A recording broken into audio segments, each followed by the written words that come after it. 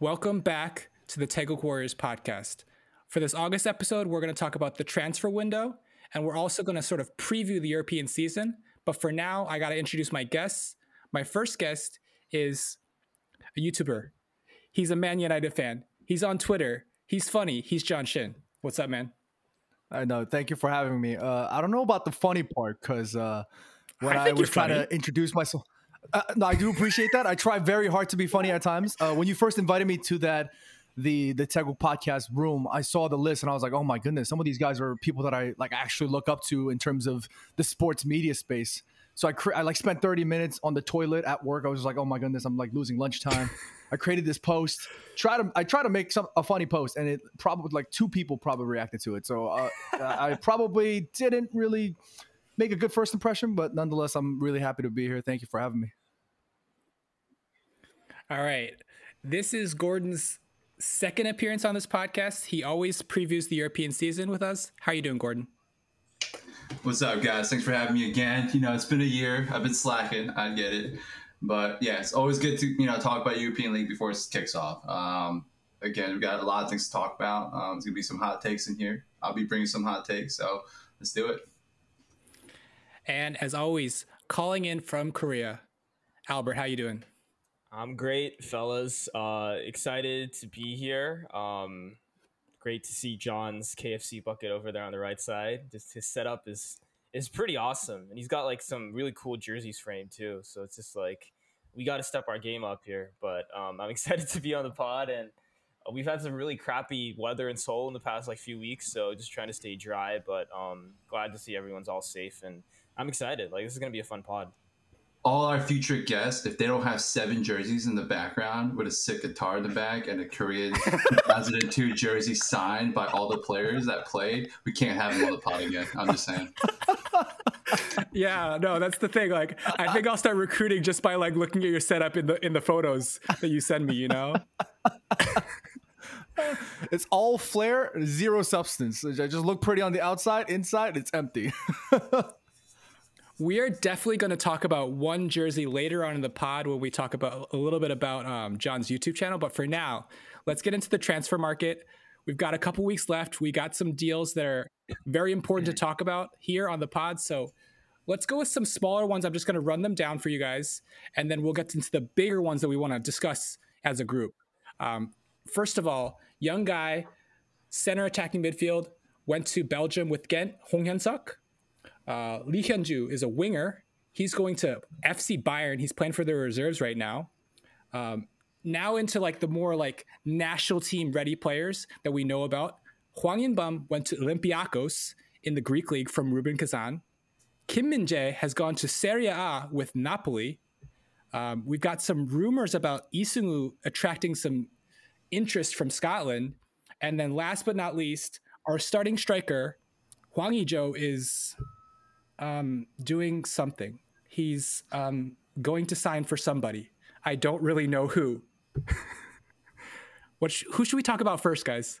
I think we should start with Kim Min-jae, one of our highest profile, players that we got in the Korean national team. And honestly, he hasn't only gotten attraction from the Korean media, but I think he's garnered a lot of attraction, a lot of attention from European media as well.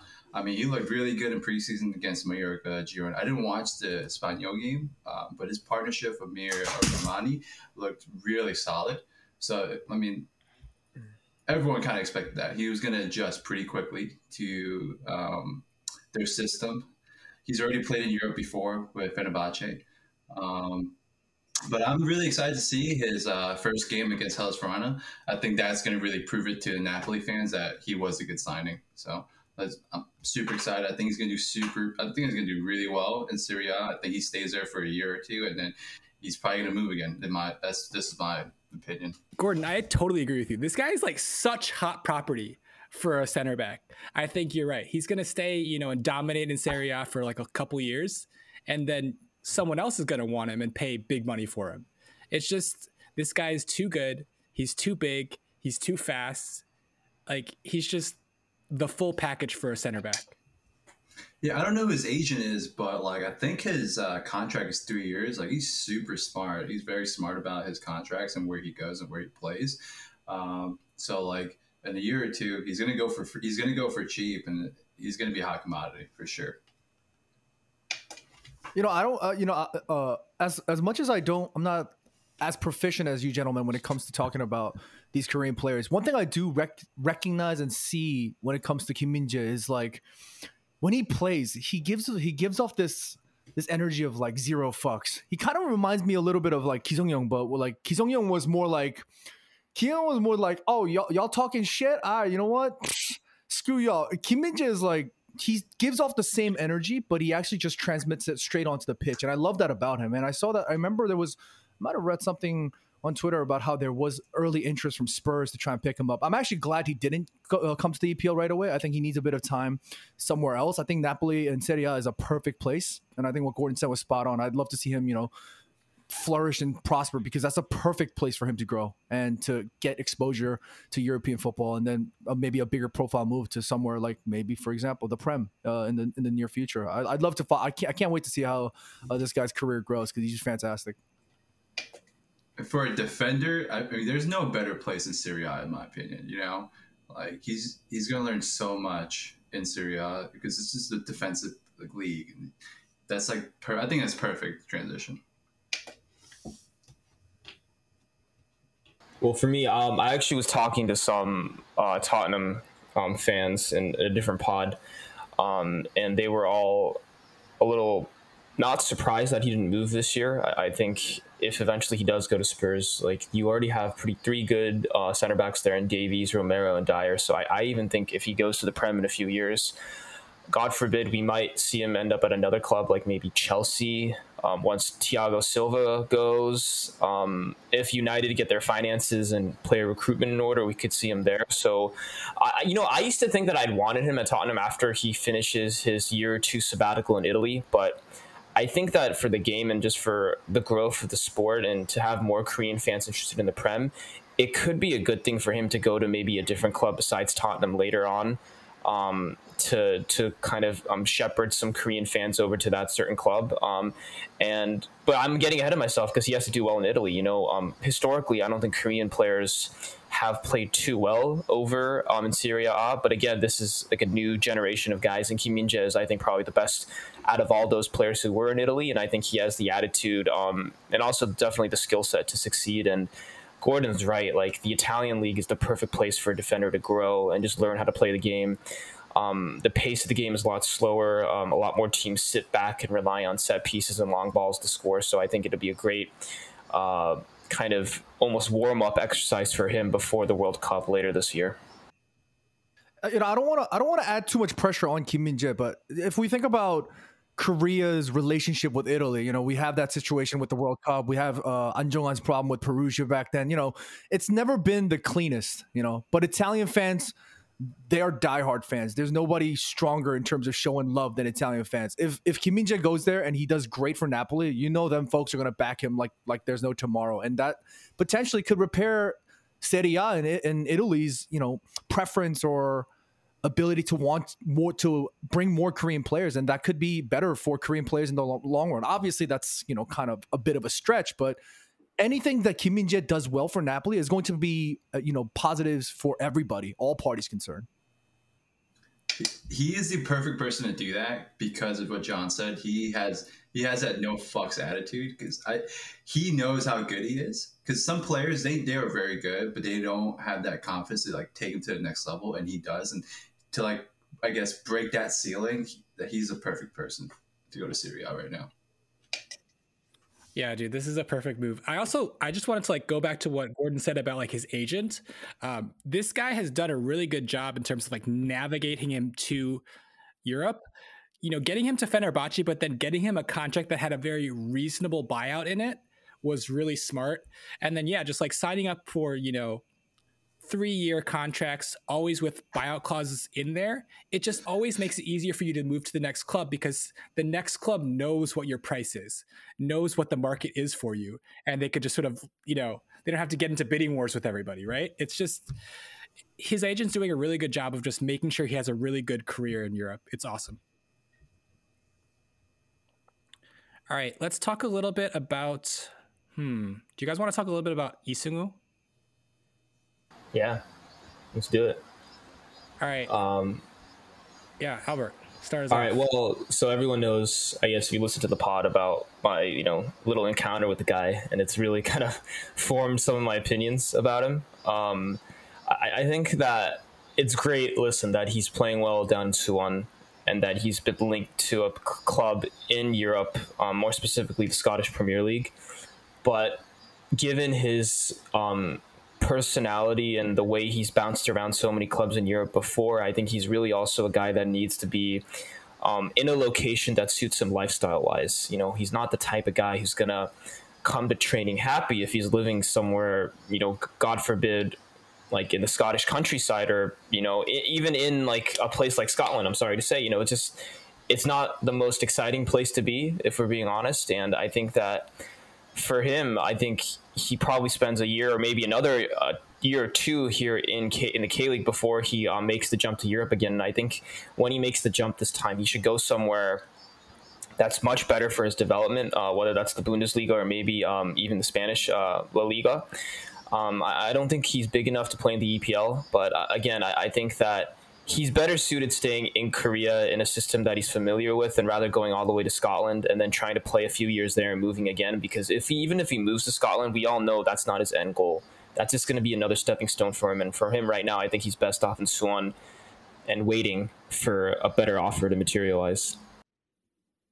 Yeah, I mean, what do you guys know about the nightlife in Edinburgh? You know what? That's actually crazy, because recently a fan reached out to me, and he was like a 19-year-old kid. He just flown to New York for vacation from Edinburgh, and he wanted to meet up, and he wanted to just chat with me about like content ideas that he had. We linked up at Bryant Park here in the city, and I actually asked him. I was like, "Look, I'm not trying to be disrespectful. Like, how does your day-to-day feel like in Edinburgh compared to your time here in New York?" Because he was absolutely loving life, and he was like, "John, like, Edinburgh sucks. Like, it's dead." He's from Scotland, but he was using like roadman slang. I mean, he was like, "Bruv, it's bad, dead fam," and I was just like, "Oh, for real?" Like, he's telling me that it was really gloomy and boring. He said it's beautiful, but it doesn't feel as exciting as New York. And obviously, that's like comparing two opposite ends of the spectrum, respectfully, of course, to Edinburgh. But I agree 1,000% with what Albert's saying. I had a cousin who, a young kid, my aunt and uncle threw him around all over the country, all over the states, to send him to this boarding school. The kid was miserable. He would call me. He was like, "Yo, I can't do this." He was done. And then he moved back to Korea, and now he looks happy. His skin's clean. He's with a beautiful girlfriend. He's living life. That's what Izumo needs to do right now. People seem to forget. There was a documentary a long time ago when Sonny when he was in Hamburg, and there was I think it was SBS. They did a documentary on him. He looked miserable, and I wouldn't wish that on my worst enemy. I wanted to, like, him and we're both 92s. I wanted to fly over to Hamburg, make him takjuk, and like massage his legs or something. The dude looked miserable, and I really, really think him Izumo staying in Korea right now is probably the best move for him. John, did you hear that Izumo story, that when I met him in Gangnam that one time a few years ago? All right, so basically what happened, to make it quick, is like I was at like a really popular like lounge bar in like Shinsa, and like Shinsa-dong's the hot neighborhood where all the pretty girls and the rich celebrities go, right? So I don't know anything about pretty women, so yeah, let's do it. Okay, but yeah, it's like the hip area, and this was like 4 a.m, right? This is before COVID too, so the club was packed. I look at the door and I see like a guy walk in, and it's freaking Izumo in like a hoodie and sweatpants. And he goes over to the bathroom to take a piss, and I meander over there because I also had to go too. And I'm trying like not to like listen to his conversation, but I can't help it because like the dude's like talking really loud to, I think, his manager or somebody. And he's like, "So like, how are you liking being back in Korea?" And Lee Seung was like, "Oh yeah, it's great, man. I just took a flight from Belgium on a Friday so I could come here on a Saturday to party, and now I'm going to take a private plane on Sunday to go back for training." So that kind of encapsulates like the kid and his personality, I think. Yeah. With all respect to Izumo, we know the tough situation that he had to encounter in Spain, but at the end of the day, if you want to succeed, you got to put your head down and you got to work hard. So if he's not going to learn that, whatever the situation is, at the end of the day, if he's doing well in Korea and if he's vibing in Korea, maybe he'll turn to that age where he goes, "Oh shit, like, oh man, I can't do this if I want to be that next level player." And Korea is a great place for him to learn that. So that encounter, I would love to go to that same place he was at, because if there's pretty women, I need to be there. But Izumo in Korea is the best move. Next time you come to Seoul, I'll take you there. Yes, sir. Oh my gosh. I'm glad that we now know that Edinburgh is not the place for Isingwu because there's no nightlife there. He needs nightlife. The man needs nightlife. Look, if there's anybody that's Scottish listening to this, I'm just speaking respectfully, and I heard it from a Scottish person. I'm not just talking out of my ass. I'm just saying. All right. Okay. I want to talk a little bit. Well, actually, you know what? I want to talk about Hwang Ui-jo. I've been waiting for this. I just want to summarize, talk about, explain what Hwang Ui-jo is doing right now in his transfer saga. Okay, so just background, like way important background. His club is Girondin Bordeaux, and Bordeaux was owned by some American hedge fund, King Street, that just pulled funding for the club last year in April when like Liga had like a bad broadcast deal with MediaPro.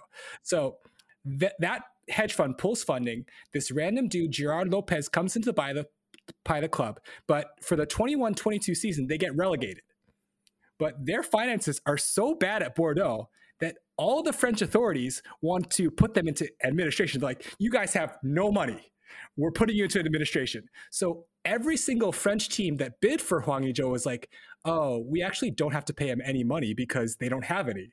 So we'll just get this guy on a free. So they lowballed the hell out of Bordeaux. But right now, currently, Hwang Ui-jo has offers from Brest, Nantes, Strasbourg. He's had interest from Porto. He's gotten an offer from Wolves, Fulham, and Nottingham Forest. Like, what the heck should this guy do? Like, what is he doing, guys? Just tell me, what is he doing?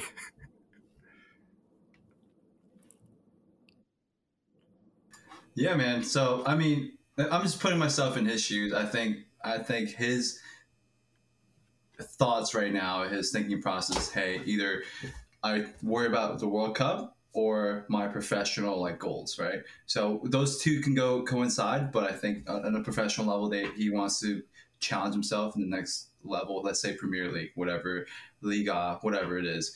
So either he goes and challenges himself and then loses a starting spot, or he doesn't get minutes, or he goes to a sure-sided club where he knows he's going to get playing time, but it's not a challenge, whereas per se, this is his last time. This is at the age of 29, 30. This is probably his last contract that he's going to get where he's going to be able to challenge himself. The next 3-4 years, he's probably going to be at the tail end of his career where he's going to have to go back to Korea or China or wherever, where the competition is not so tense. So I think that's his dilemma, if there is even a dilemma. I think his best decision is, I think he challenges himself. I think whether or not he plays regularly for any club, he's going to be the number one striker for Korea at the World Cup. So I think the best decision for him is to challenge himself, go to Premier League, go to a Champions League team, whether that might be Wolves, Nantes, even Fulham, I think, be a good challenge. But I think for me, the best place he can go to is Wolves, just basing off of how much playing time he's going to get and the chances that he's going to get. If he goes to Fulham, he's not going to beat out Mitrovic. He goes to Nottingham Forest. There's too many attackers there for him to actually get playing time. He'll get his chances, but I don't think he's good enough or he's going to have enough playing time to actually warrant beating somebody out. But Wolves, Jimenez is injured right now. Hwang Ui-jo is being forced to play the top. I think Bruno Lage has already, experienced Korean players with Hwang Ui-jo, so he will absolutely give him the chance and plenty of playing time to beat out Jimenez. Jimenez his form has been going down, the past 2 years after his injury. So I think going to Wolves is probably the most feasible if he wants to challenge himself. If not, then I think he stays in, Ligue 1 with Nantes or whatever, Brest, whatever team that, will guarantee him a starting spot or solid minutes. Yeah, I think this move is going to be the moment of truth for him because he's been playing in, no disrespect to the French league, but Liga isn't exactly the place where you I guess make your name known, I guess, to bigger international, like European scouts. Like, it's a place where you can play for sure, but it's always like seen as a stepping stone to another league. And I agree with Gordon in that tactically, I think he fits better at Wolves just because they also tend to play with two strikers, so he wouldn't be competing with somebody else all the time. And I think if he was at a club like Nottingham that has a lot of strikers there, he wouldn't play as much. And one thing before I let Mike go here is that I think that he really has to play a lot this year, or else I wouldn't even put him in the starting 11 for the first game against Uruguay, because I need him to be healthy, in form, and scoring a lot of goals just to be ready for the World Cup. So hopefully this move works out for him. It could backfire, but I like the fact that he's going to challenge himself in England. All right. I just want to go back to what Gordon said about challenging himself. I think that something about that we kind of know about Hwang Ui-jo is that when he left Gamba Osaka and signed for Bordeaux, there were offers from MLS. I believe Vancouver Whitecaps at the time were interested. Other teams were interested. And he actually turned them all down because he's like, I want to challenge myself in Europe. I want to go to Bordeaux. I want to challenge myself there. So I think he's got to make another sort of decision like that. Yeah, Brest, Nantes, Strasbourg, all of these Ligue 1 teams are offering him, the starting position as their starting forward. That's great. But I think that, like, Gordon's absolutely right. Going to Wolves would be the best option to challenge himself and really compete for a starting role and, play in the best league in the world. But the problem is that Wolves' offer is currently lower than Nottingham Forest's offer.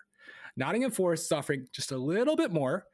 But the thing is, like, Nottingham Forest is legitimately buying a whole entire new squad for their Premier League season, which is crazy. Like, they're buying a bunch of new players just to, like, have a bid to stay in the Premier League, right?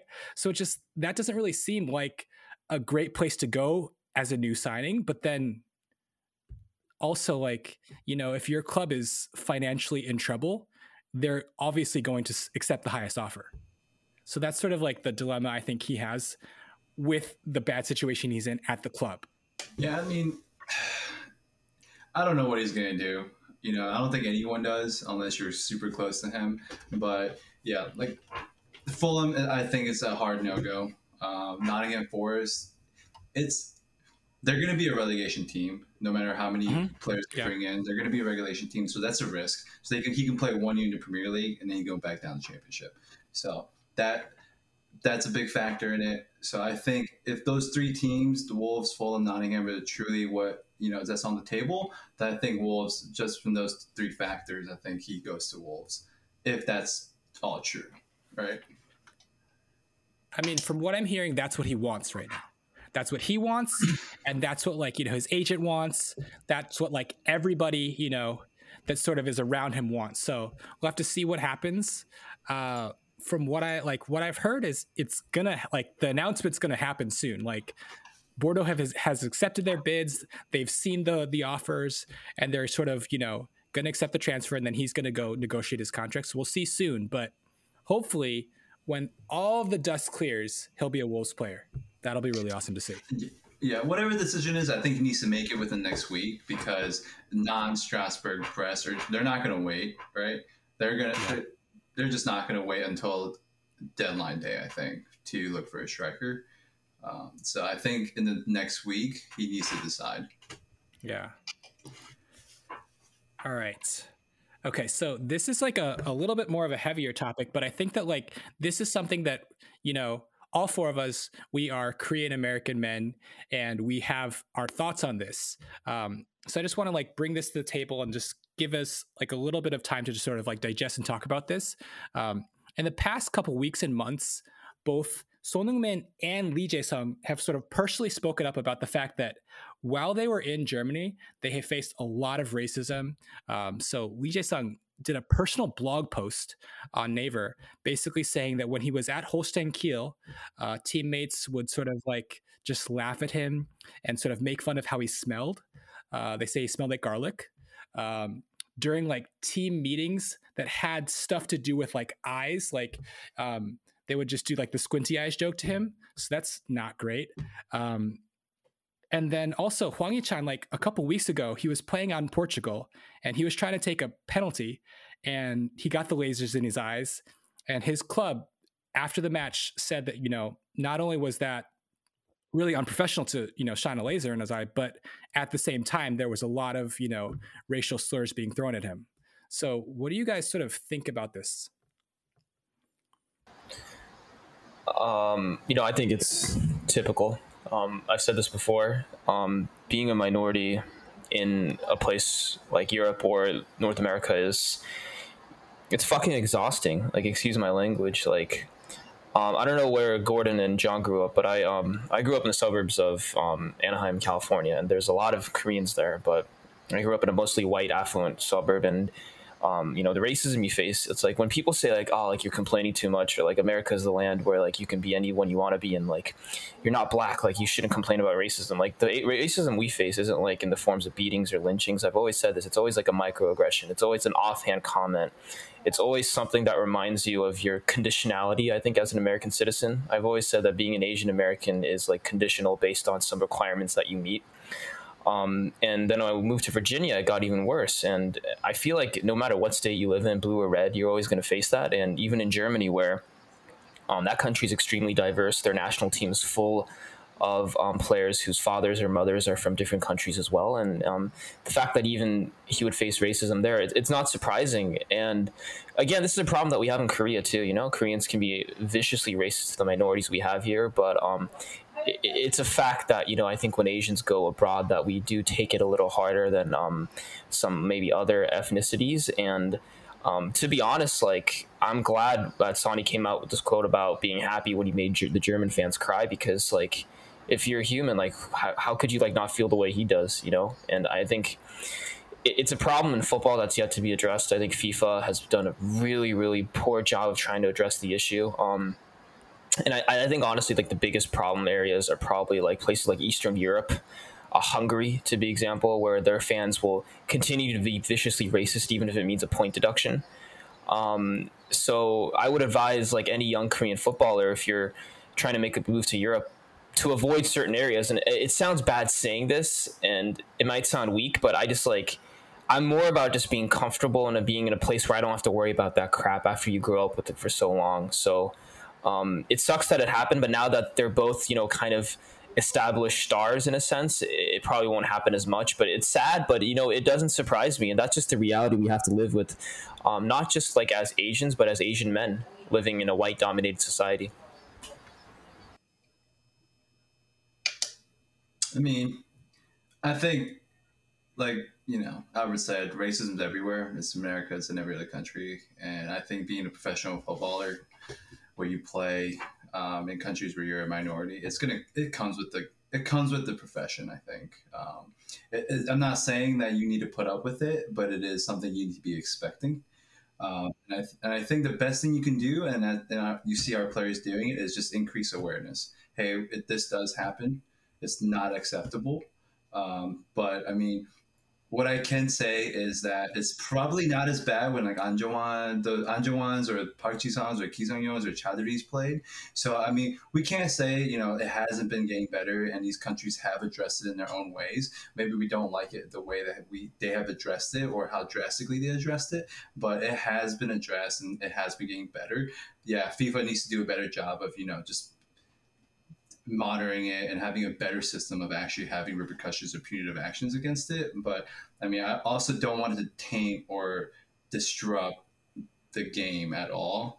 I think it's just like, it's another thing with confidence too. Like, hey man, like if someone's being a racist against you, like you do have to kind of put up with that. It comes with the game, it comes with the profession. And if you do better, it's just another way to increase awareness. Hey, like that's probably not acceptable. Because not everyone has the same level of education. People are not culturally aware, culturally sensitive. So, I mean, Sonny has increased like the awareness of all of people in England about Korea. And if you can do that, if like Kim Min-jae could do that in Syria and Italy, that's just another win.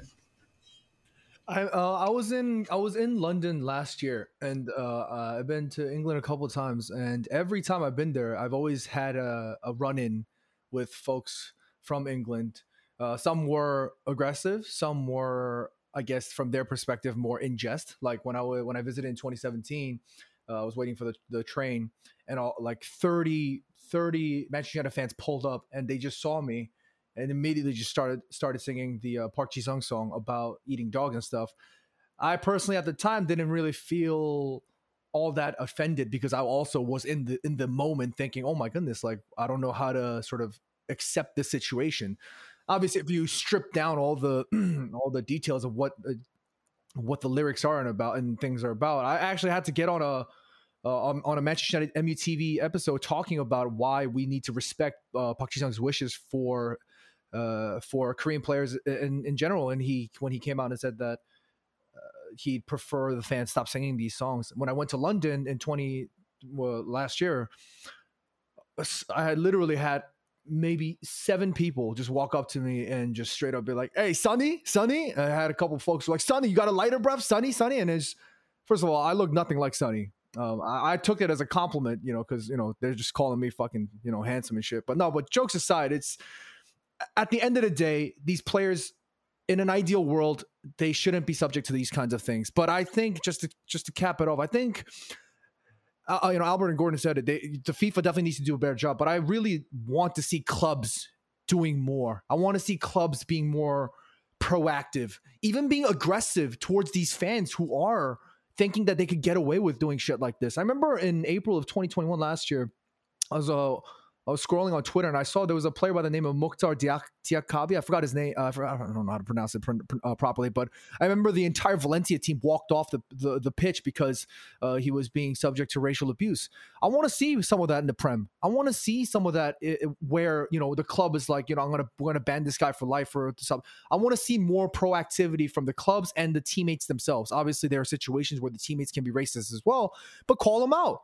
You know what I'm saying? Like, it's 2022. We can't be allowing these things to just transpire with zero repercussion. These players, these racist fans, players, teams, whatever it is, racist people need to be held accountable no matter what. And FIFA and the clubs need to do a better job of protecting its its players.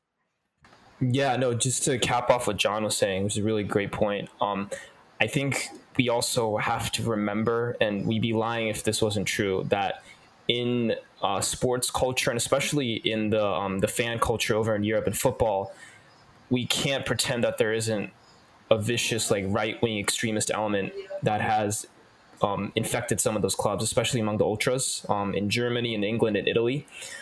This has been a problem, I think, since the beginning of modern football, since all the way back to the 70s and 60s, after like a few decades after the Second World War. It's like a lot of these clubs have history of affiliating with racist neo-Nazis, and people don't want to talk about it, and people want to say you're being political, you're being woke. It's a fact that these clubs have an issue with it. It's something they haven't addressed yet. And you just go to like a local pub over in England, you're going to hear like racial epithets thrown like candy. It's a thing that's normal to a lot of these people. And until they address the culture too and start calling out some of their own fans, especially the ultras, it's going to be a problem. And it's something that FIFA, yeah, they can do something about it, but it also, like John said, at the local level, starting in the academies too, is where it needs to start. Not just at the pro level. It has to start down at the academies when your kids are younger, and teach them like, nah, like this is where it stops.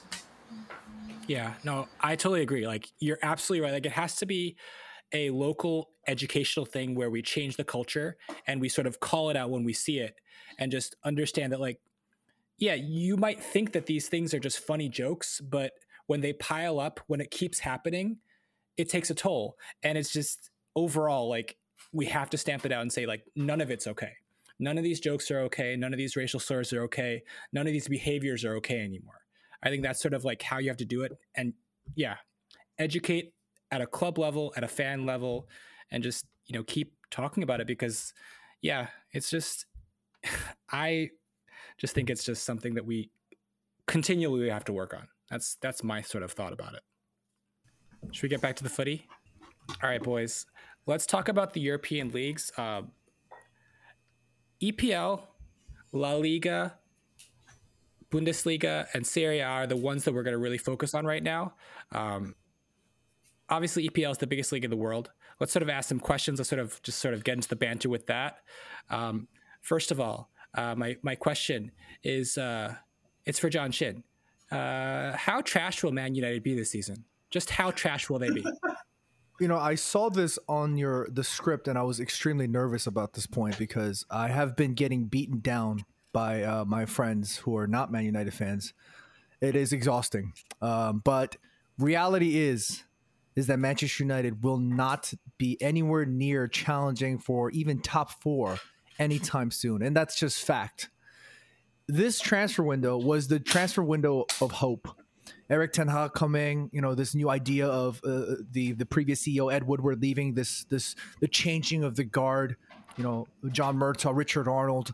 There were big changes in, upstairs and on the pitch. Lots of changes, lots of players moving on. And we looked like, oh my goodness, maybe these boys are really waking up and smelling the fucking coffee. Maybe something might change. But it seems like it isn't. As of right now, at this time of recording, it doesn't look like Erik ten Hag is properly being backed to the fullest. Maybe he is, and the transfer situations are difficult. I mean, we've seen Barcelona. The biggest name, of course, is Frankie de Jong to Manchester United. Manchester United, according to the reports, are suggesting that they are going to stay as resilient and as persevering as possible in terms of trying to pursue this fella. And that's great and whatnot, but it's just one player. We've let go of so many of these players. Our squad is thin. We have no depth whatsoever. Depth was already an issue when we had all of these players. Half of them are gone. And now there's even less depth. And the club doesn't really seem to be backing the players. They're backing the manager to the fullest extent. And I just feel exhausted. On YouTube and on Twitter, people know me as the optimist. Some people call me delusional at times for being too optimistic. This is the first season where I'm sitting down and I'm thinking, oh my goodness, like I really genuinely now feel like it might actually take a little bit longer for Manchester United to even compete in the highest of levels. And it's a super scary feeling, but it's just at this point, it's almost become reality. So John said Man U is going to get relegated. It's on record. John said Man U is going to get relegated this season. I didn't say that. I didn't say that. John, you don't think Adrien Rabiot is going to solve your problems, man? This is my problem. This is my problem, bro. Okay, hold on. This is my problem with the whole Rabiot situation. First of all, Rabiot's agent is his mumsy. And Mumsy obviously looks after her kids best. But we don't want that problem.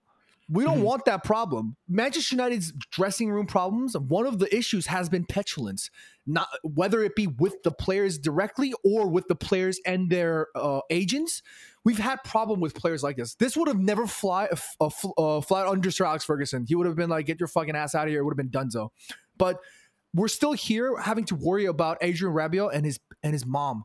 And apparently, Adrien Rabiot is also another petulant player. He's obviously had problems with the French national team. He's had problems with Juventus. He's not even a great player. There's somebody was throwing stats at me about how Scott McTominay's had better forward progressive passes than Adrien Rabiot. I mean, Scott McTominay is one of the worst footballers I have ever laid my eyes on. You know what I'm saying?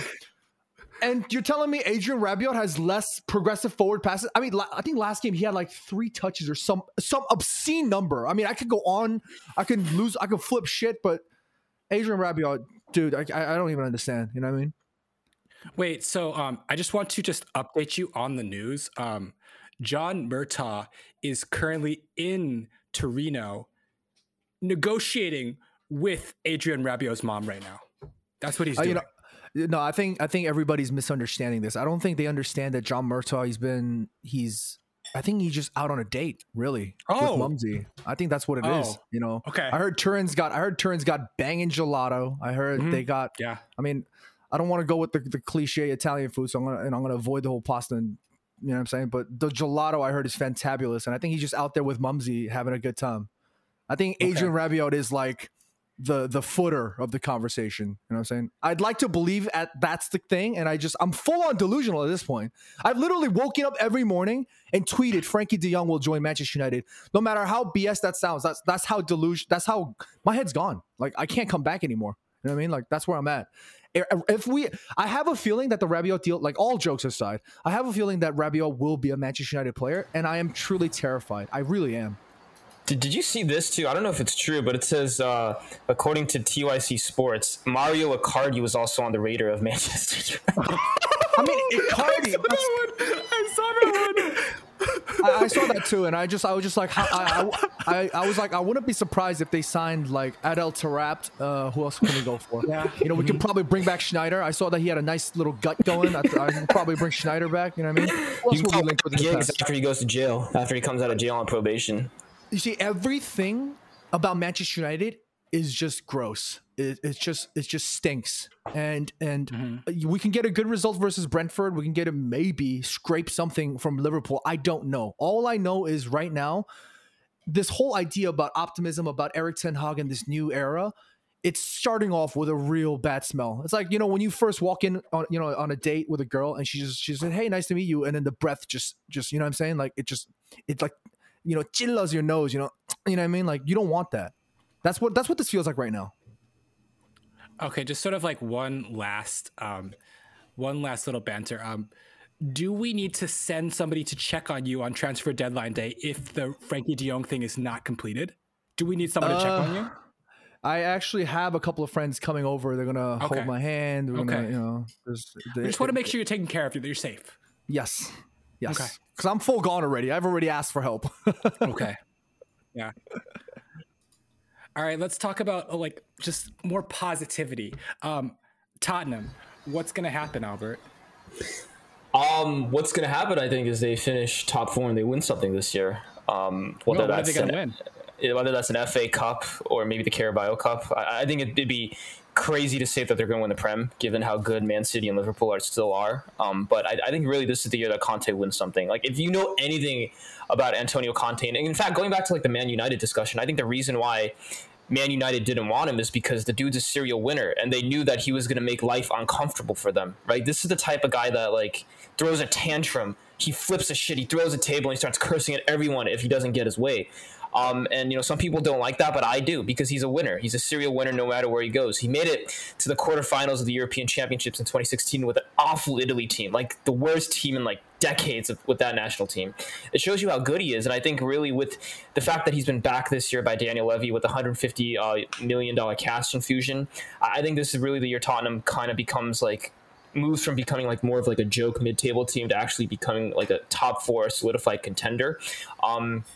And I think just in terms of like the predictions for this weekend, I think they beat Chelsea. I know Chelsea has been a bit of a bogey team for them. I agree with you, actually. But I think this like signals the start of a new era for Tottenham. As long as Conte is there, I still think Daniel Levy is somewhat of a problem. But as long as he gives Conte money and stands out of the way like he did this year, I personally think that Daniel Levy had nothing to do with any of the transfers this year. I think Conte probably picked out a list of guys he wanted and said, "Give me him, and him." I think it's a good first step. A little worried the fact that Sonny and Kane are now, you know, hitting their early 30s, but I like the foundation that they've built. And if we're talking about Man United and Tottenham, it's like one team going in another direction, another team like going in the other. And it's good to be a Tottenham fan these days, I'll say. Okay, before I leave Tottenham, I just want to ask you, what signing are you most excited for? Which one do you think is the best signing that they made this summer? Okay, so I think in terms of like long-term potential, you got to look at a guy like Basuma because he's going to really stabilize the midfield and give us a lot of depth there. But I think in terms of like one that I like the most is Ivan Perisic. Just versatility, veteran presence in the locker room, know-how attitude to win. I think he's really going to be a mentor for a guy like Sessegnon, especially as he tries to solidify that left wing back position. And you just need that dog. You know, one thing that Tottenham have been lacking is dogs in that locker room. You know, you saw the documentary with Mourinho when he was there for a year. He was like, all right, we need you guys to be the C word. Like, you have to, like, act like that in order to win things. And I think just it's underrated in terms of the impact he's going to have. And I will say, as a Bayern fan, he was fantastic for us when he was on loan for a year at Bayern Munich. He scored some really critical goals in the Champions League. He's just a really good player, too, great with both feet. He's the type of guy I think that is a Swiss Army knife in terms of where you can use him in the attack. So I think he's a great sneaky addition, and I don't know if he's going to start against Chelsea. It seems like Conte's been starting a lot of his old heads, but I think he's like kind of an under-the-radar signing that could end up being the best one of all the ones we made this summer. All right, just as an Arsenal fan, I will just give a shout out to Bennett. I always have a bet going with Bennett. This year it involves kits, but we'll get into that when he actually comes in the pod. But I'm just gonna say Tottenham will get top 4, but they will win nothing. That could happen. I actually- mean, I actually agree with Michael. I think Tottenham will be top 4, and it sucks, but I don't think Sonny's going to win a trophy this year. I think they're going And to make it then pretty at the end of far the in season, Champions League. Conte leaves in disgust. That's what's going to happen. Yeah. and then we hire him for the Korean team and give him a lot of money. Whatever works, guys. Whatever works. All right. I have Spurs winning. I have Spurs winning the league. So that's you What? guys. Oh my God. I'll put my money where my mouth is. You know, I've actually bet responsibly. I've Okay. actually bet money on Spurs winning Okay. the league. So we'll see. I think a good indicator will be, the next coming weeks, like first game against Chelsea tomorrow, I think. If they blow Chelsea out of water, they just look another class above them. Like I would just be feel more like- confident to say they have. I just feel like this year is gonna be another year of oddity, simply because of the World Cup. Mhm. In a festive December, in a schedule packed normal situation, schedule packed December. Usually that's when Prem clubs really start to divide in terms of the table. We're getting smacked with a World Cup in the middle of winter, like in November. I think that's going to play a huge role in really seeing how teams can really maintain their stability or completely, destabilize. And I think Conte has something in him to be able to, keep that stability going. Mhm. Gordon. Yeah, and I wasn't like joking about they're not going to win anything. I honestly think they're not going to win anything because of the World Cup. Like teams have stacked their depth chart because of the World Cup. So like usually people that win, teams that win, the Carabao Cup or the FA Cup, they have a solid depth, or they just focus solely on winning that, that competition or tournament. But teams are just as stacked as Tottenham this year. So it's going to be tough to say, hey, they're going to win for sure a trophy. I think to me it comes down to who stays the healthiest. I don't think Liverpool's going to win it because I think Thiago is liable to tear his shit walking down the stairs. He's already hurt, right? I think it's either Man City or Tottenham that wins the league. I think just because Man City has so much depth. But if their key guys also start to get hurt, I know Haaland has a history of injuries. Foden has also been at times a bit injury prone. So I think it Kevin comes De Bruyne down to also. Yeah, it comes down to who stays healthiest. Gundogan too.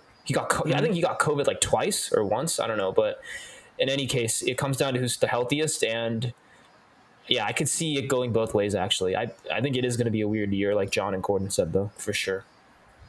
All right, Gordon, I have a question for you. What European competition will Wolves qualify for?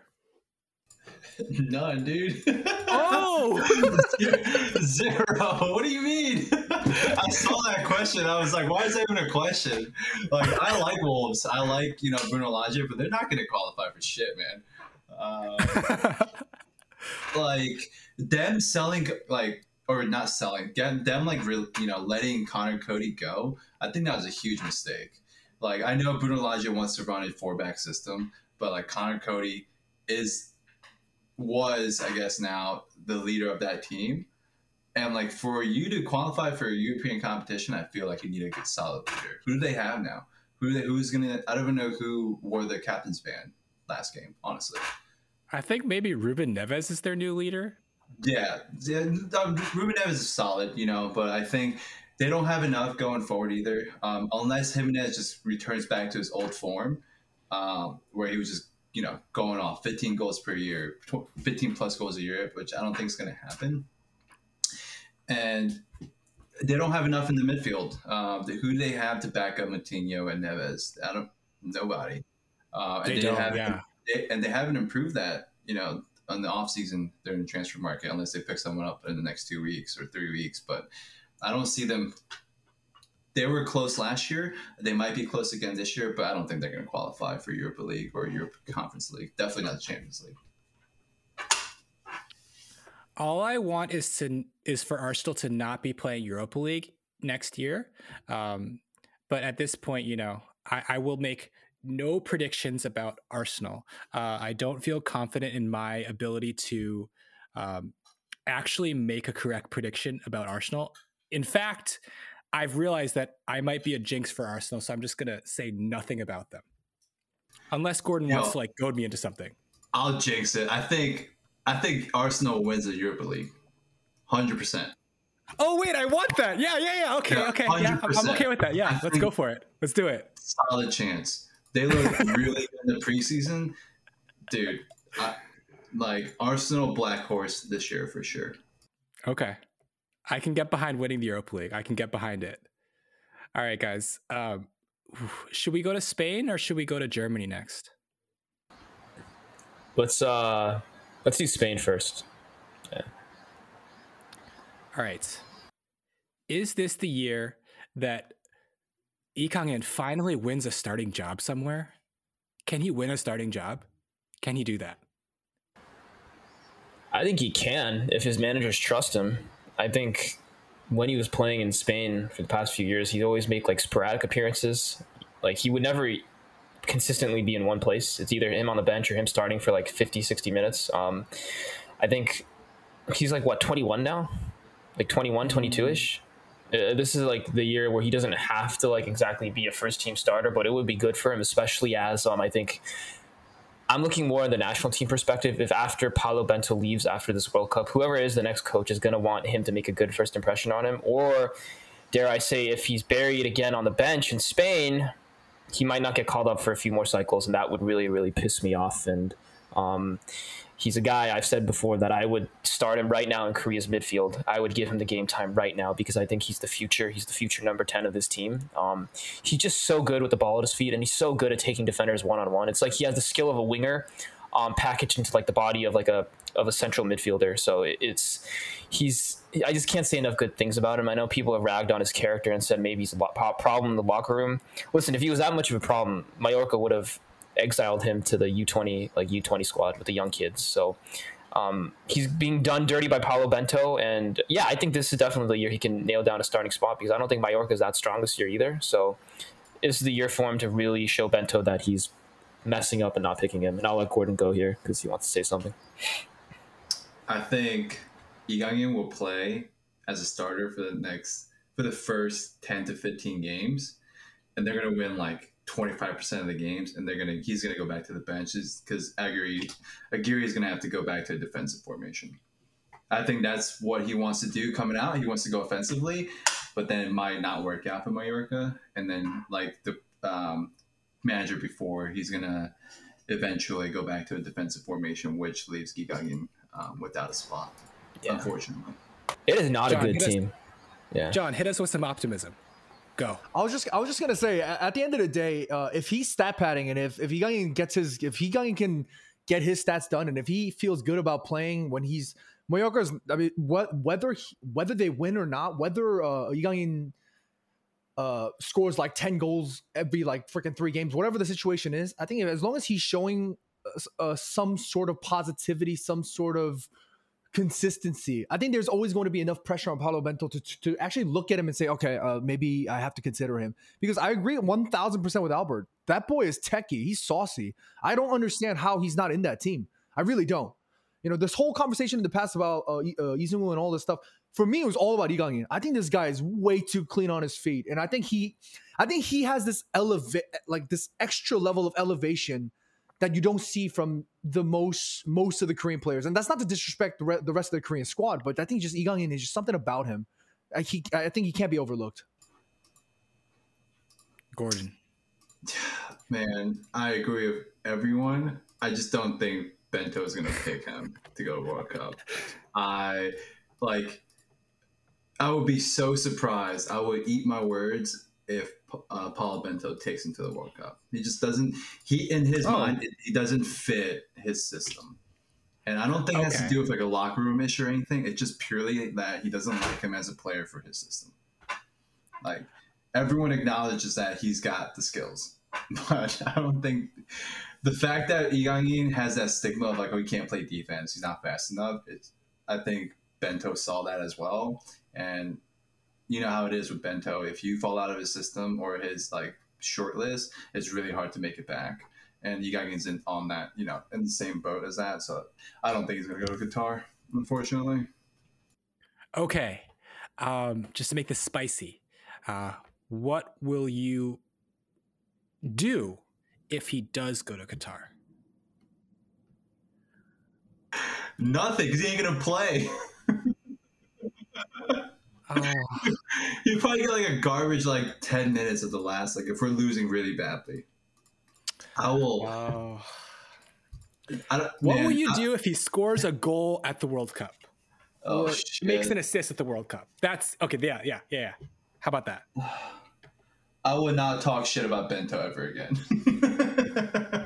which I do often. But if Bento picks him up and he brings him in as a sub, which is the most feasible thing, and he scores, I would say Bento was the best coach we've had after hitting. I'll say that. The probability of Lee Gang-in just absolutely going on a madness and Paulo Bento all of a sudden going pew and then like picking him up and starting him in 11, all of this stuff is obviously very low possibility. But we said this before, this is a weird World Cup year. He's going to have a little bit of extra time to do some convincing.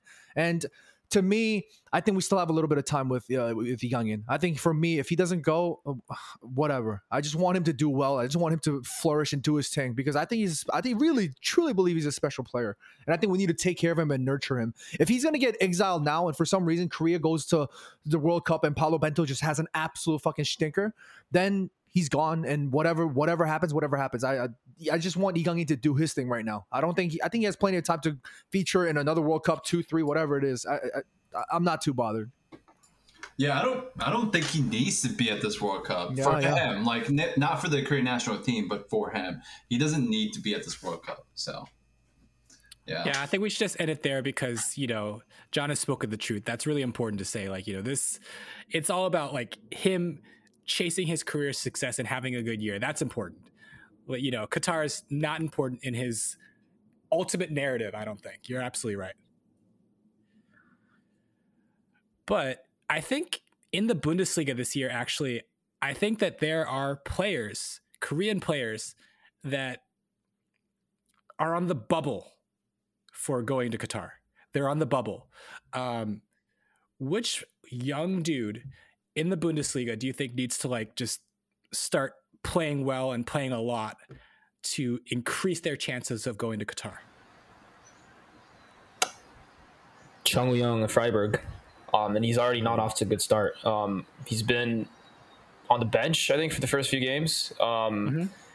Not even like in the first few subs that come off the bench. The Bundesliga also has 5 subs this year. He's not playing much at all. And I think that it's weird because I saw him in June for the friendlies, and he was amazing playing in that number 10 position for the national team. He looked like a real spark plug, a guy that could probably be like one of the first options off our bench at Qatar. And then he goes back to Freiburg, and it's like, he's not playing at all, and I don't know what's going on. And it's disturbing because I think there's a real lack of depth in that number 10 position for us specifically in that midfield. And if he doesn't get it together, then there's no saying that Bento's going to pick him because he hasn't. His first debut with the national team, I think, was last year, or earlier this year. He hasn't really been part of the setup for a long time. So if he doesn't get it together and start playing for Freiburg, he's not going to be on the plane to Qatar. And God forbid, we're going to see some bum like Da Sang-ho play 60 minutes a game. That's my worst nightmare right now. You had to do that Da Sang-ho plug, didn't you? Dude, he's going to play. I'm telling you right now. He's one of the first 3 subs coming off the bench for Bento. I'm telling you right now, we're going to see him play a lot. 100%. He's going to be the first sub off the fucking bench. He is. Just random, just because you said this about Na Sang-ho.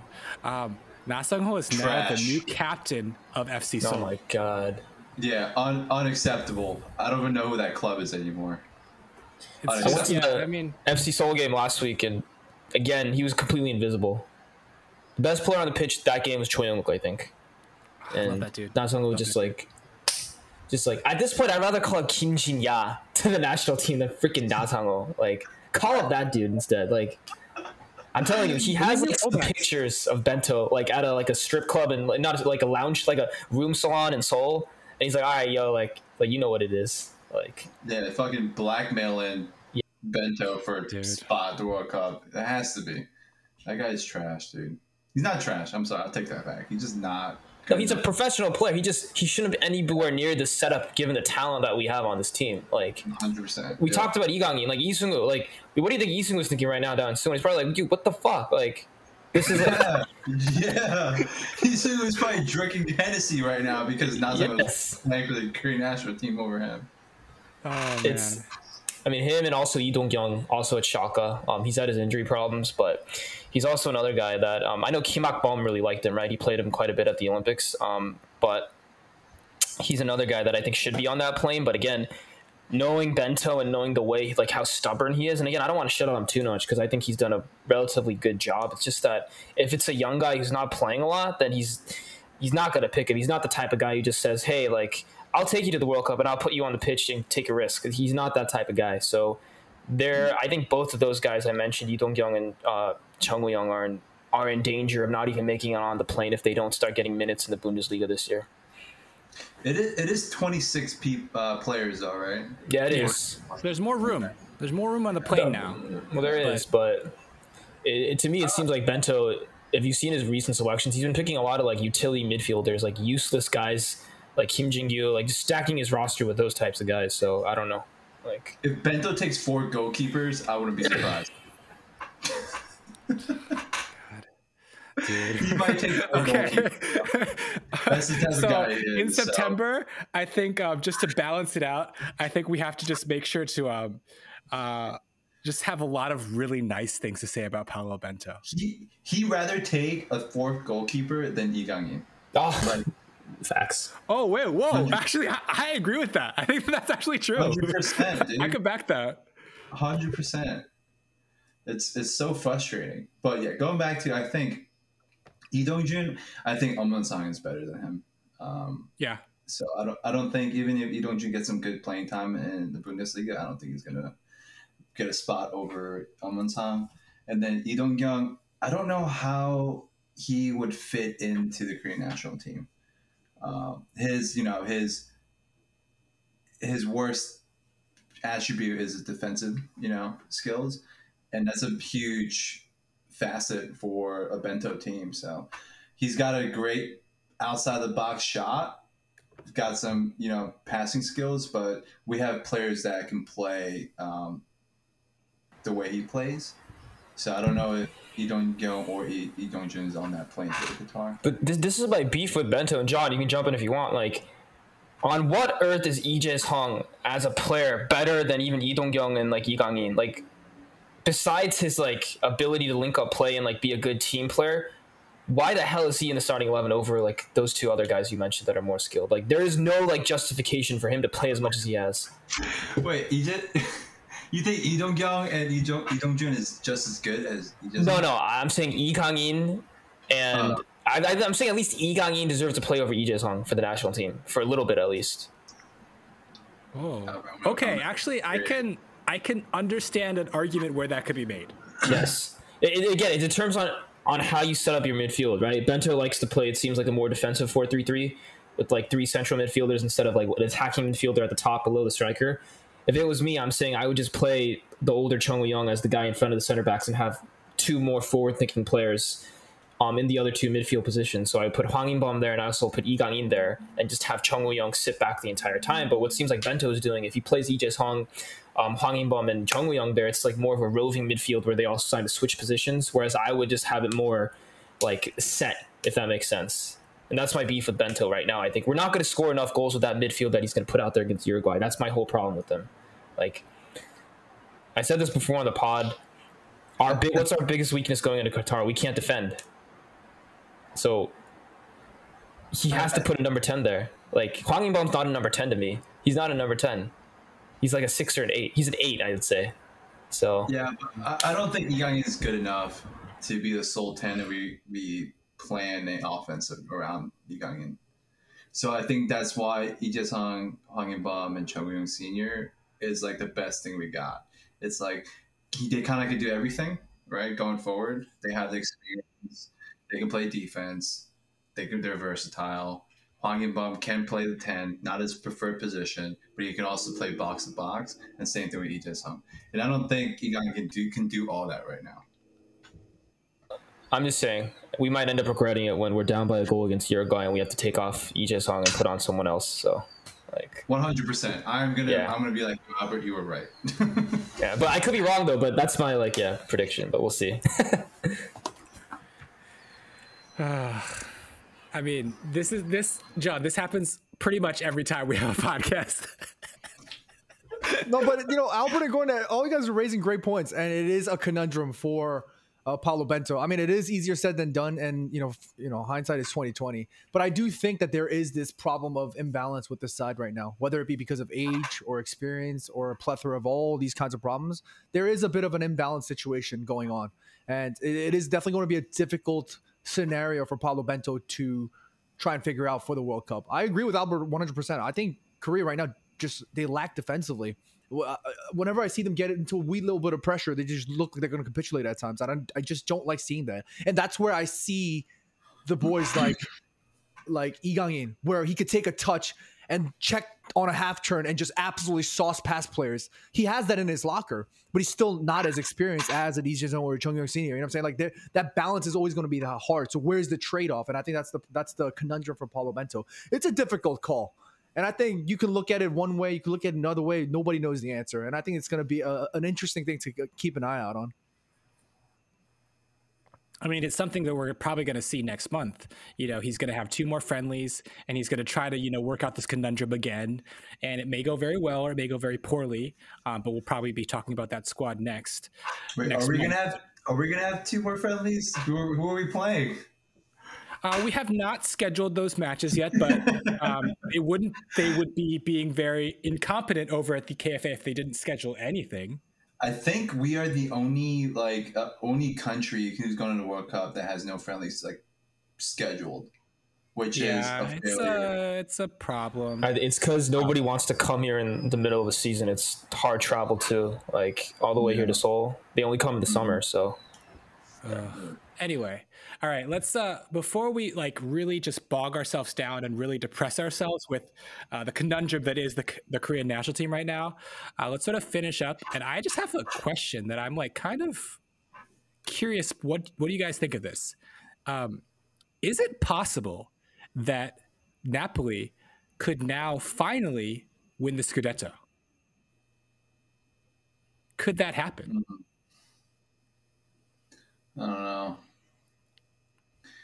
I don't watch enough Serie A to really say anything, but from what I've read and what I've heard, that was a point of contention that some of the Serie A fans were talking about, and I think the consensus is that no.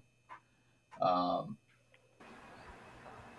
would agree with Gordon. They just don't have enough going forward. They've lost a few guys to transfers over. I think Insigne went over to Toronto, if I believe. He's gone now too. Mertens also, I think, is gone too. They've lost their kind of staples in attack, and I think Kim Min-jae is going to come in and solidify that defense. But if you're not scoring goals, maybe you can win the Italian league, but you're not going to win the Scudetto. And I think right now this year, if I had to pick one team in the league, I think that's going to be the most dangerous. It's probably going to be Inter if Lukaku gets his shit together, and I think he will because he's in his happy place. I think. For me, either Inter or Juventus are going to be the ones that challenge for the Scudetto. Maybe not Juventus, but probably Inter. That's where I'm leaning towards right now.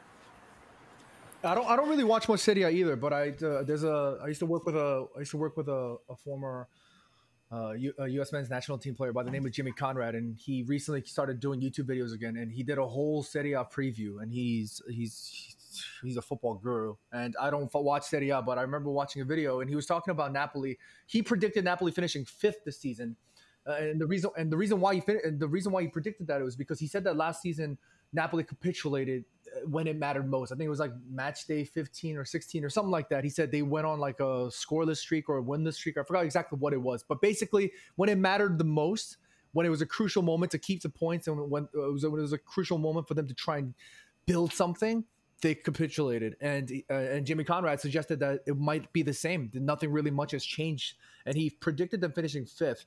I can't speak on that because I don't really know much, but I do trust Jimmy Conrad's judgments very well, and he called that. For me, I'm always just going to be watching Kim Min-jae and his performances from an individual perspective. Yeah, I'm definitely watching Serie A this year for sure. 100%. Yeah, but I mean, I watched some of the preseason games. They look crisp. Their passing is really good. Their link-up play is really good. What they were missing was they have one striker, Osman. I don't know how to say his name.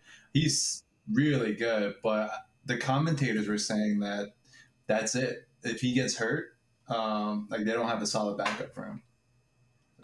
I'm looking at the roster, and yeah, they really don't. Chucky Lozano has been just really, hot and cold, but very cold the past couple of years. I know also they're losing Fabian Ruiz. He's got a lot of transfer rumors around him, but also I've heard that Ndombele is coming to them. Yeah, he's coming. That's pretty much done. That's not a good thing, right? I don't understand why. Okay, I get why Ndombele gets a lot of shit just because like of the way he acted and behaved to Tottenham. It's just like when he's on his game and he's in the right environment, he really is a really good player. Like he's one hell of a skilled French midfielder, and I think that the fact that he's not in England anymore could help him, and I think he could help them out. But like Gordon was saying, like you have to score goals at the end of the day, and if you're, I think Victor Osimhen, and I'm pronouncing his name wrong. He's Nigerian, right? If he gets hurt, they're done. Like they might have to start playing like Chucky Lozano in the false nine or somebody else. Like it's not. Their depth is something I have a question about, and losing Mertens and Insigne, and I don't think they replaced any of them properly is their main problem right now. Like Ndombele is going to help, but okay. I mean, I'm going to root for them. And for all of our listeners in the US, you can watch Serie A, all the matches on Paramount Plus, just saying. All right. Anyway, let's wrap up. And I think that we should talk about John's jersey in the background. Give us a little bit of a talk about that jersey, please. Tell us about it. So I have behind me a jersey signed by the entire squad that played in a friendly versus Japan in May 24th, 2010 in Saitama. And that jersey was worn by An Jong-won. That game was very special to me because I remember it clearly as night and day. Park Ji-sung at that time he wasn't really going crazy at Man United, but he was really featuring from a very sidelined level. Sir Alex Ferguson was only calling him up for serious games because he's a workhorse and he does his man marking, the thing that Ji-sung Park does very well. But he was getting a bit of shit from Korean press, from English press, and even from Japanese press. And I have no problems with Japanese supporters and Japanese people, whatever. But when it comes to the Korea versus Japan rivalry, I was livid that they were talking shit about Park Ji-sung. This guy was just shitting on y'all time after time, and y'all still talking crap. And in the 6th minute, he scored a goal in that game, and he did a little lap. And Park Ji-sung's never the type to get up in their face and stick the middle finger, and be like, yeah, fuck you. He's not that type. But he did a little lap in front of the Japanese fans in Saitama, and he gave him a cheeky little smile. And I always remembered that. I was like, oh my God, this guy, he was already my hero, but I was like, holy shit, this guy's my God. And I managed to secure this shirt thanks to, the Twitter handle. I think it was also Stephen Hanno. Whoever it was that liked that post, by some chance brought that eBay listing to me, and I was able to secure this. And it was signed by everybody in that squad. And Park Ji-sung's signature is right on top of the KFA logo. I don't know if that means any extra value or whatnot, but to me, it was very emotional because, as much as I respect An Jong-won, Yoon-jae, and all the folks, Chaduri, and all the people that are Young-pyo and all those like goated names, to me, Park Ji-sung was a hero of mine. And to see his signature there, I've always wanted a signature from him. My goal in life is to, at some point, get to meet him in person, to do an interview with him or something. But to have a signature that he signed himself, to me, was just an amazing moment, and I was very emotional. And I've, for those of you guys obviously can't see it, but I have the shirt framed. Nice. Guys, everyone listening to this podcast, we will link that video where John unboxed this amazing jersey that he got. It's just really awesome. We'll link it below. We will also be linking John's YouTube. Just check it out. See all the stuff that he makes. He's really funny, and he's very honest about where he is as a Man United fan, which is it's awesome. I love it. But for now, I think we should wrap up. We should, just make sure that we're, ready for September and another, deep dive into the conundrum of the Korean national team. Jason has requested to be back for that podcast, so you'll get to hear more from Jason next month. But for now, I think we'll leave all those links down there. Anyone have any last words? Go ahead. I was just going to say, if we had time, I know we're running long, but we didn't react to our ass whipping by Japan 3-0. I was wondering what John thinks of that, and Jordan Gordon might think of that too. Didn't want to talk about that at all. Okay. We're not talking about that one. For me, at least. Yeah, let's not do that. But We've been getting our ass kicked by Japan way too many times, and to my liking, since the days when we just slapped them around for fun. So I'd rather talk about Man United for another 2 hours. You know what I mean? Yep. Oh, That's you'd the like to do game. that? But that's the game where I have lost, my confidence in Bento for sure. Oh, okay. All right. I'm sure Jason will have his thoughts about it next month too. I don't want to talk about it either. But for now, let me hit John with like one last hard Manchester United question. Okay, I just have to ask you, John, what would you like to do about Cristiano Ronaldo? Guys, that's been great from us. I'll see you guys later. Cristiano Ronaldo, for me, I think it was a difficult question simply because of the fact that Cristiano Ronaldo is this cult hero figure, god statue figure at Manchester United. He is undoubtedly one of the greatest players, if not the greatest player of all time. That is undeniable. My problem with Cristiano Ronaldo is where he's at in his career, and at the point of his career right now. He's turning 38. He is will always look out for what's in his best interest. And I think players in the modern era, I think this idea of loyalty, it's not really there. The modern era player looks for their own personal brand, their own personal image. They look to take care of their future after retirement. How big is their logo? How big are they as a personality? They look for all of these factors. Cristiano Ronaldo is at the forefront of that. This guy has his own boxers. He has his own, by the way, I heard from somebody, I heard they're mad uncomfortable. I don't know why, but anyways, this guy is the epitome of somebody that looks out for his best interest. And as much as people might have romanticized this concept of, oh yeah, Cristiano Ronaldo returned, the prodigal son returning home, he returned back to Manchester United because nobody else really was going to offer him a decent money plus the situation. He is looking out for his best interest. He needs to continue to score more goals to try to create a gap in that top, cementing his, the all-time scoring record and all these records that he wants to continue to sort of build a gap in. And Manchester United was the best place for him to do that. Fiorentino Perez was walking around and somebody asked him about signing Cristiano Ronaldo. The dude, this man was like, "Are you serious? Cristiano's 38. Are you crazy?" That was what should have happened for Manchester United when Cristiano was 37. We need to build a team for the long term. And Cristiano Ronaldo, just like Zlatan Ibrahimovic, just like an Angel Di Maria that had no idea what the fuck he was doing at Man United, just like a Radamel Falcao who was injury prone as hell, just like all of these signings in the past decade, there's never been a proper structure and a reasoning as to why he came. I need him to leave. That's my dying wish. As much as I love Cristiano Ronaldo, I need him to leave so that he can take care of himself for his brand image and Manchester United can go on about our ways. I loved Pogba, but Pogba needed to leave. Cristiano Ronaldo, I love him too. He needs to leave. He needs to go score more goals. He wants to keep scoring goals in the Champions League. Go somewhere. You know what I'm saying? Go back to Porto. Go somewhere else and do that. Don't use his situation at my club's expense is what I'm saying. And people need to wake up and smell the damn coffee because Cristiano Ronaldo and this romanticism about Manchester United is not real. Now, it might have been real. Maybe there is still a bit of reality to it. But at the hard, cold fact right now is that it's not going to work. The conversation is like, oh, but who's going to give us the goals? I understand. It's going to be hard to replace him, but we shouldn't have signed him in the first place is my point. And I think at this point, we needed to. I like I'm that just saying, point.